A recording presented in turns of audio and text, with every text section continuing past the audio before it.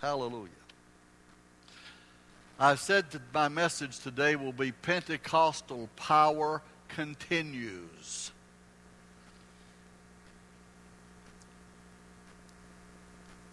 In those last moments when Jesus was with his disciples before he ascended, he told them the results of receiving the fullness of the Holy Spirit. He said, "You will receive power after the Holy Spirit has come upon you. And you will be witnesses unto me, both in Jerusalem and in Judea and in Samaria, and even unto the uttermost parts of the earth." That promise of Jesus, that his disciples filled with the Holy Spirit would become witnesses to him everywhere, has been fulfilled and is being fulfilled today. I'll share with you in this message today some facts about that statement that I just made. What I want you to know today in particular is that the power of Pentecost, the power of God in the ultimate expression of the baptism in the Holy Spirit, the purpose of which is to make us forceful, powerful witnesses for Jesus and his salvation. That power is not limited, is not terminated, is not even diminished, but that power continues in full effect and in full force today. Just as the Holy Spirit fell first, for the first time, on the day of Pentecost, and he started a great revolutionary move in the world. That power that was first delivered to the church on that first Pentecost day, that power is prevalent and still existent and still moving in the lives of the people of God this day who have chosen to walk with him in the fullness of the Spirit.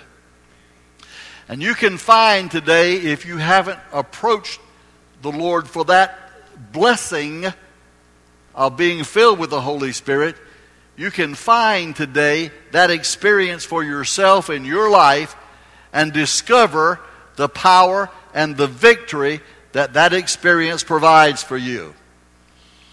When Jesus first spoke to his disciples, he said to them, when he spoke to them about the coming of the Holy Spirit, I should rephrase that, not when he first spoke to them, when he spoke to them on that day of the ascension. And he told them to wait in the upper room in the city of Jerusalem. Actually, he said wait in the city. He didn't tell them to wait in the upper room. He told them to wait in the city of Jerusalem till they receive power from on high. And 120 of them, according to the record, did that. He said to them at that time that he wanted them to continue in the move of the Spirit of God, continue in waiting for the Lord. Wait and not let it come to an end before they were filled with the Holy Spirit. In the 14th verse of the first chapter of Acts, following that commandment he gave to them, the scripture says that they, those who were in the upper room, they continued with one accord in prayer and supplication. They did not stop, they continued in prayer and supplication. The NIV says that they all joined together constantly in prayer. They were fully engaged in praying, praising, and waiting on God for the fulfillment of the promise. Right after the day of Pentecost, when the Holy Spirit had fallen, great mighty things were happening. The power of God was on display. Thousands of people came to salvation. Right after that experience, and on that same day, they continued.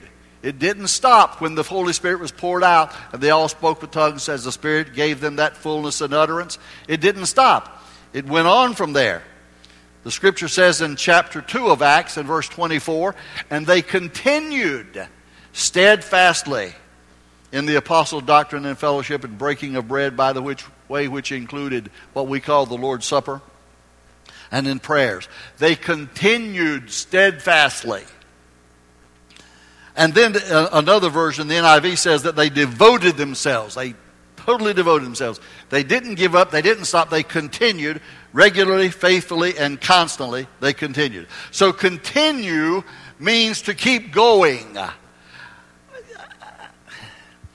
I'm going to ask you to indulge me for just a little bit this morning, and I'm going to give you a little bit of an English lesson. Is that all right? I'm going to teach you a little bit that you might have learned in school and you may not have learned. Even if you did, a refresher course is always good. I'm going to teach you a little bit about continue. Because we use that word kind of carelessly sometimes. And we don't understand exactly the nuance of it as we should. But to continue in the work of the Holy Spirit, to continue to move with the Spirit, to continue to live in the Spirit, continue to walk in the Spirit, is an experience of no intermissions, no recesses, no time off. It is supposed to be full time all the time. But sometimes we don't understand continue that way. Let me tell you two aspects of the word continue. When you say something is done continually, or when you say something is done continuously, you're saying two separate things. Most of what we practice about continuing with the Lord and walking with the Holy Spirit is done continually and not continuously. It's like this. I was sitting down this morning over here in this chair, and I kept standing up. So I was continuing to sit in that chair, but I was continually standing up. Stand up. Everybody stand. Stand up. And sometimes, no. Thank you so much for listening to me. Thank you for paying attention. No, I'm saying that's what we were saying. And I kept standing up like you started to stand up. Because you see, continually standing up, I continued in this chair all morning until I walked up there. So I was sitting over here, and then we'd sing a song. I said, stand up. Stand up for prayer. Stand up. I'm continuing in this chair, but I'm doing it continually because I'm up and I'm down, just like you are a lot of times. You're up sometimes. You're down sometimes. You're not continuously in the Holy Spirit. You're continually there. We had a difficulty with our church van not long ago with the air conditioner. And we tried to get that thing fixed. We put it in 3 or 4 times, and we'd put it in. The person that we took it to said, it's fixed. There's nothing wrong with it. I tested it out. Then when they take it and drive it a little while, the air conditioner would go out. That air conditioner was continuing to operate. Sometimes it didn't cool, but it was continuing to operate. It was operating continually.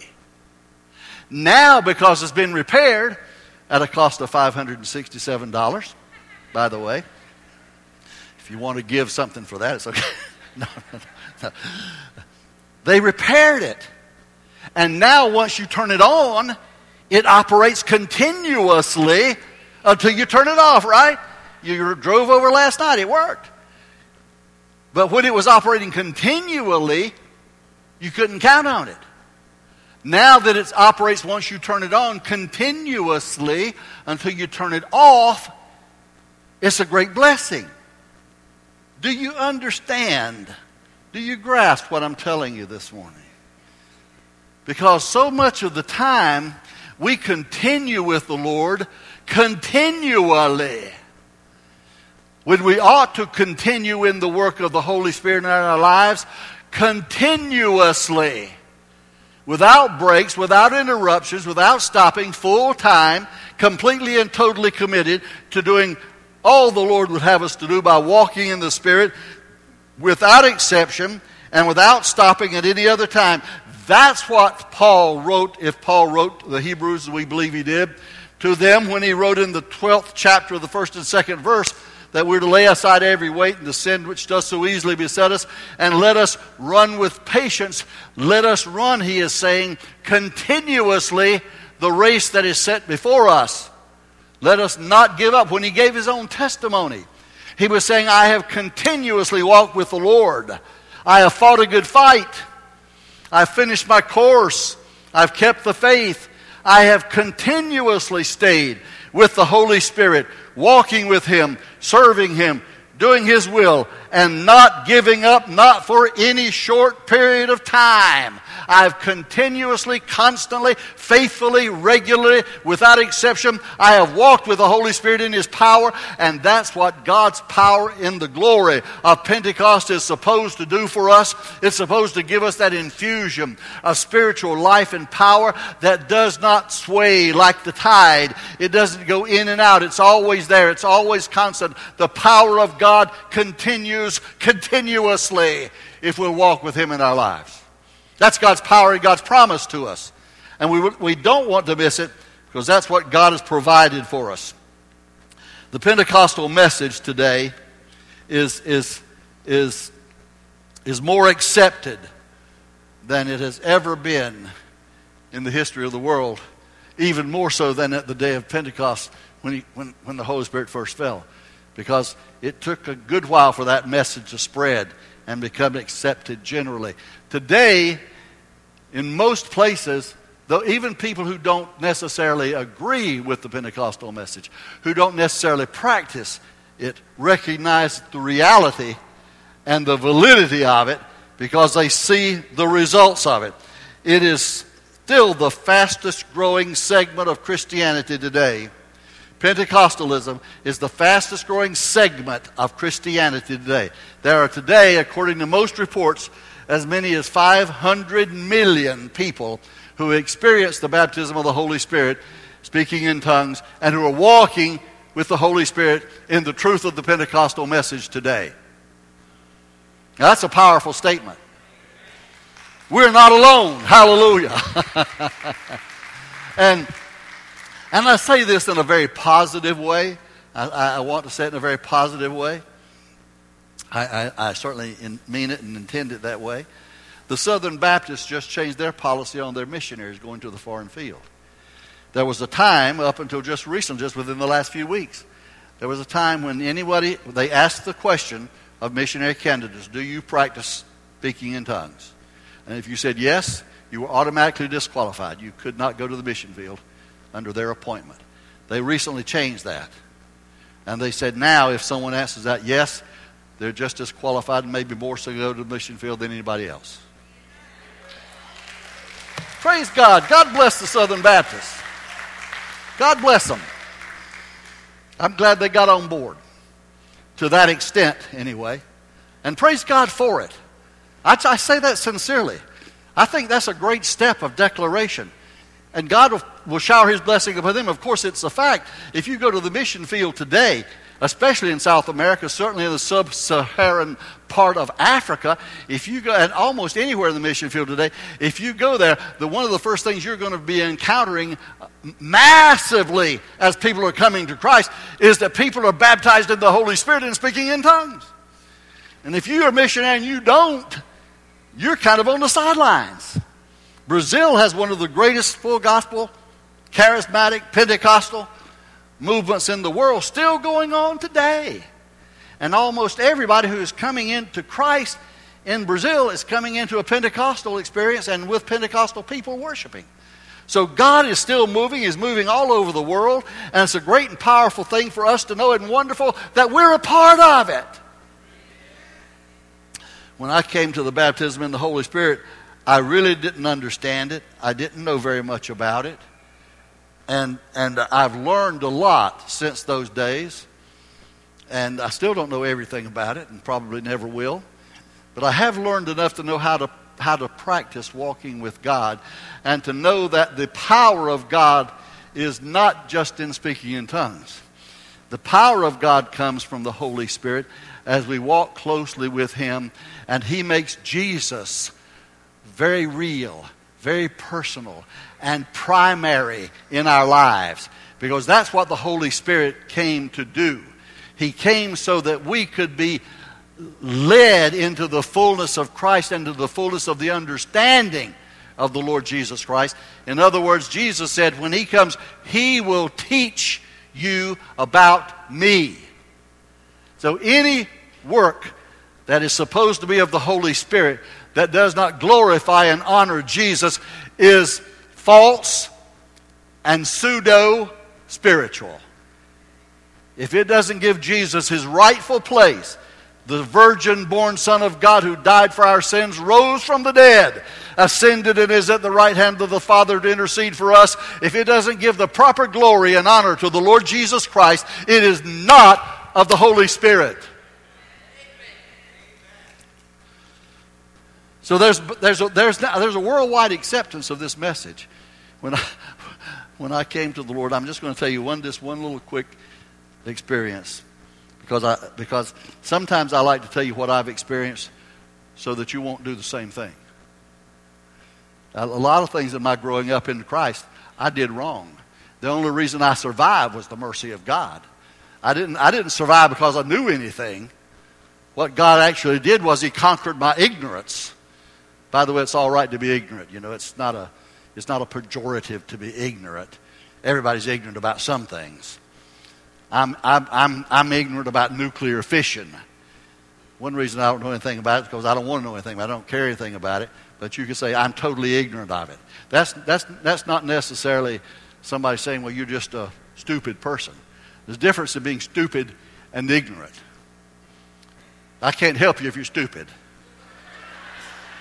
I can help you if you're just ignorant, provided you don't want me to teach you about nuclear fission. If you want me to teach you about the Holy Spirit, if you're ignorant about that, I can help you. If you're ignorant about Jesus, I can help you. If you're ignorant about the Bible, I can help you. But if you're just plain stupid, I can't do anything for you. Okay, so now, so when I came to receive the baptism in the Holy Spirit, and they said, you can be baptized in the Holy Spirit. First thing they told me was I could be sanctified. And then I got an experience and I said I was sanctified. I wasn't, but I said I was because they told me I was. And I thought I was. I found out a long time later I wasn't sanctified, and I'm still working on that part. But they told me I could be baptized in the Holy Spirit. They said, well, how? I said, well, how can I be baptized in the Holy Spirit? Well, all you have to do is praise the Lord. Just keep praising the Lord. So I'd praise the Lord, praise the Lord. And every service, I'd go out to the altar. And I'd praise the Lord, praise the Lord, praise the Lord, praise the Lord. Nothing happened. I'd praise the Lord, praise the Lord. Nothing happened. And I'd question them again. People that wanted to help me. And they would say, well, if you just don't give up. Just don't give up. Just keep praising the Lord. Well, I've learned that the baptism in the Holy Spirit, and this is what I want you to know, the baptism in the Holy Spirit is a gift of faith. That's a gift of God to you.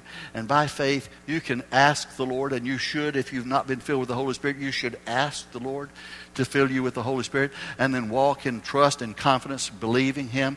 Let the Holy Spirit work in your life and bring you into that fullness in God's time, God's readiness. I didn't understand that. I thought that everything I got from the Lord, I was supposed to get it right now. When they told me once I was saved, I need to be sanctified, I got down and prayed and prayed and prayed. I had a great, wonderful spiritual experience. And they said, Lord, are you sanctified? I said, I guess so. I just had to, yeah, I am. And so I was just going by what I knew, but I didn't know enough. See, I'm telling you, I was ignorant about a lot of things, but I was sincerely ignorant. So when I started seeking the baptism of the Holy Spirit, and they told me, well, that's what you do is you just praise the Lord. I would come down to the altar.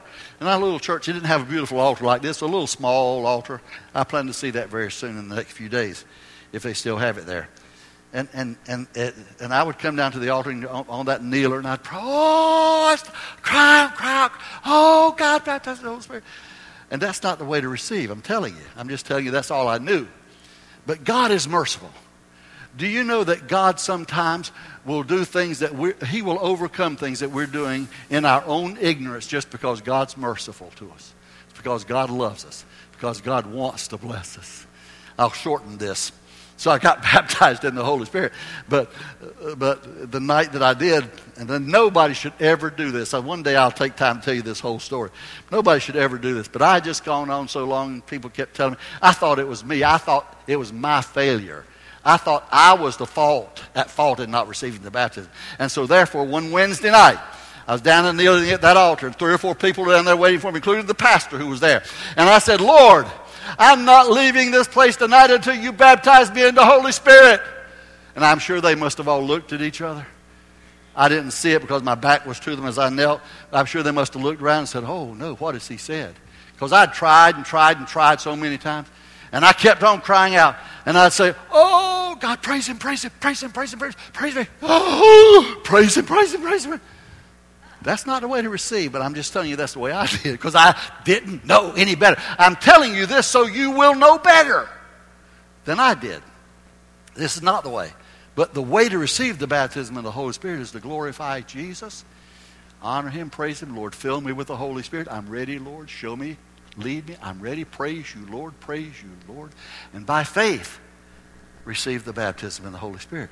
It will come to you if you're earnest in desiring it, hungry to receive it, and reach out to let the Lord fill you. I'm not talking about getting saved and going to heaven now, and don't get it confused. I'm talking about a fullness of the Spirit that's beyond once you've been saved. So that night, finally, I draped myself over the altar, and I mean literally draped myself over the altar, right up to exhaustion. Finally, the Holy Spirit came, and I know just in mercy to me, because I wasn't going to get up. I was going to stay there all week if I had to. I wasn't going to get up.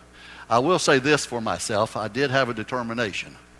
Didn't have much knowledge, not much understanding, but I did have determination. So I stayed and stayed and stayed. Finally, the Lord filled me with the Holy Spirit. And I'll just stop right there. There's other things following that I could tell you, but I won't take time to do it. I'm just telling you that there is that it is not an exercise of strenuous crying out and pleading and calling on God. That isn't the receiving of the baptism of the Holy Spirit. You receive the baptism of the Holy Spirit, as I just said. You reach out, you praise him, you bring glory to his name, you exalt Jesus. Glory to your name. Jesus, you said that the Holy Spirit would come upon us. You said that. You promised it, Lord. I'm here. I'm a candidate for that promise. Fill me with the Holy Spirit. Now, if you're not interested, in all likelihood, God's not going to baptize you in the Holy Spirit. You're going to have to decide that's what you want. And again, I want to clarify for a lot of folks, be sure you know what I'm talking about. This is not something you have to receive to go to heaven. This is just something that God gives us for greater power in witnessing, for greater power in service, and for a great experience that we need to have with him daily walking in victory in our lives. So all of this now is to tell you that there's a great acceptance. I didn't have any difficulty accepting this message because I didn't know anything else. I just believed what they told me in the church where I was saved. And they were right in most things that they told me. Just in how to receive the baptism, they were not necessarily right. But they didn't know. They told me what they knew, and it had just passed along. And in any event, the important thing is that God was merciful and filled me with the Holy Spirit. And it's been real ever since. I'll say it was genuine and it was legitimate. And when I get to tell you the whole story about that sometime, you'll... well, I'll tell you. I'm just standing here amazed at the grossness of my own lack of knowledge and my own ignorance of the time. But thank God he gives us light and leads us through and brings us out and enlarges us in our understanding and gives us a greater relationship and fellowship with him as the Holy Spirit reveals Jesus more and more and more to us in our lives. Hallelujah. Hallelujah. I had some excerpts from an interview that was done about somebody trying to explain the baptism of the Holy Spirit to people that don't know. I'm not going to get into all that. I'm just going to say this much in my conclusion to this message this morning. The day of Pentecost was a beginning. It would seem that the cross was an ending. We saw that it was not. The resurrection proved that the cross was not the end. And then Jesus showed himself alive, proved himself, Luke said in Acts when he wrote the first chapter, proved himself alive by many infallible proofs that he had risen from the dead. And then, beyond that, he said, I'm going to send you a comforter. If you will wait in the city of Jerusalem, you will be endued with power from on high. 120 of them waited. and they were baptized in the Holy Spirit. That seemed like another opportunity to say, well, now we've got it. That's what he told us to do. We waited, and here we are. But that's not what happened either. Once they were filled with the Holy Spirit, they couldn't stop. At that point in time, they could not quit. They had to keep going because the Holy Spirit had infused them with power, had changed their lives, had anointed them, and authorized them, delegated them as his witnesses to exalt the name of Jesus, which they started to do immediately.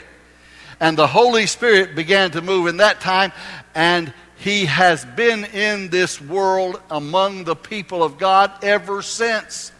Even in dark days when people did not understand this and this message faded away, there were people always who were filled with the Holy Spirit, maybe who didn't understand it but were filled. And then at the turn of this century, God revived the Pentecostal message again. And I believe he declared that as a message of the last days. You say, well, that's been 100 years ago. Not at the beginning of the last century, I should have said. Around 1906, when the Holy Spirit was poured out again, that the move began all over the country and really came together at Azusa Street in Los Angeles. And that has been more than 100 years since then. You say, well, if it was for the last days, it's a long period of the last days. Listen, when the disciples said to Jesus, just before he went back to heaven in his ascension, the first thing they said when they gathered with him around, before Jesus could say anything to them, the first thing they said, Lord, was, Lord, will you at this time restore the kingdom to Israel? Are you coming here today to sit on the throne and take over the government of Israel? And what did Jesus say to them? It is not for you to know the times or the seasons which the Father has put in his own hands. But you, this is what you're supposed to do. While you wonder about when I'm coming back again, while you wonder about the kingdom, while you wonder about the end times, while you wonder about prophecy, while you're doing all, this is what you're supposed to be doing. You are to wait in the city of Jerusalem until you're filled with power from on high. And then when you're filled with that power, you will be witnesses to me. That's what you're called to do. I'll take care of the end time. I'll take care of the calendar. You just keep the appointments I've made for you, and I'll set up the calendar. I'll determine when things are going to happen, and you'll find out when you need to know. But what you need to know right now is get all the fullness of the Holy Spirit. Get the power I'm offering you, and then go forth as my witnesses and do my work and bring glory to my name. That's what you're called to do. And that, friends,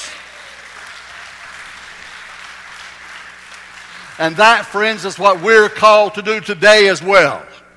That's what our calling is today. I'm not saying we shouldn't know some things about the end time. Obviously, I teach about it myself. I'm just saying that that's not what is the significantly important thing is. The significantly important thing is that you be filled with the Holy Spirit in your life so that you can walk with God in power and victory and bring glory to his name in your life as his witness testifying for him. Hallelujah. Glory to God. Glory to God. And right after they were baptized in the Holy Spirit, and Peter preached that powerful message which was his witness and his testimony, and thousands of people came to Jesus in salvation. The scripture says that after that they continued steadfastly in prayer and fellowship, the breaking of bread. They continued in the fellowship that included the Lord's Supper.